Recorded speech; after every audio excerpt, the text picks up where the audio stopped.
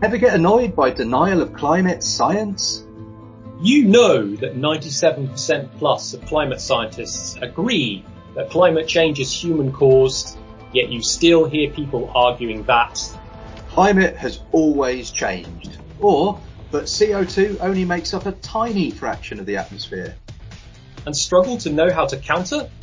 My name is John, a history teacher, and joining me in this brand new podcast series, Countering Climate Skepticism, is my old secondary school classmate, Mark, the climate researcher.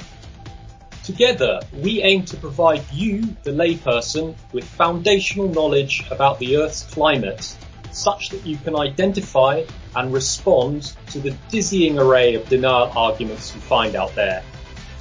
Sometimes countering climate skepticism and denial is less about scientific knowledge and more about picking apart logical fallacies.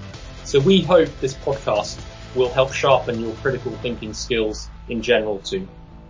We're all too aware that climate change can be a dispiriting subject, which is why we bring you one good news story each week to show the real, albeit slow progress that is being made to decarbonise the world economy. We hope you'll join us for Countering Climate Skepticism on Apple Podcasts, Spotify, and all major podcast player apps.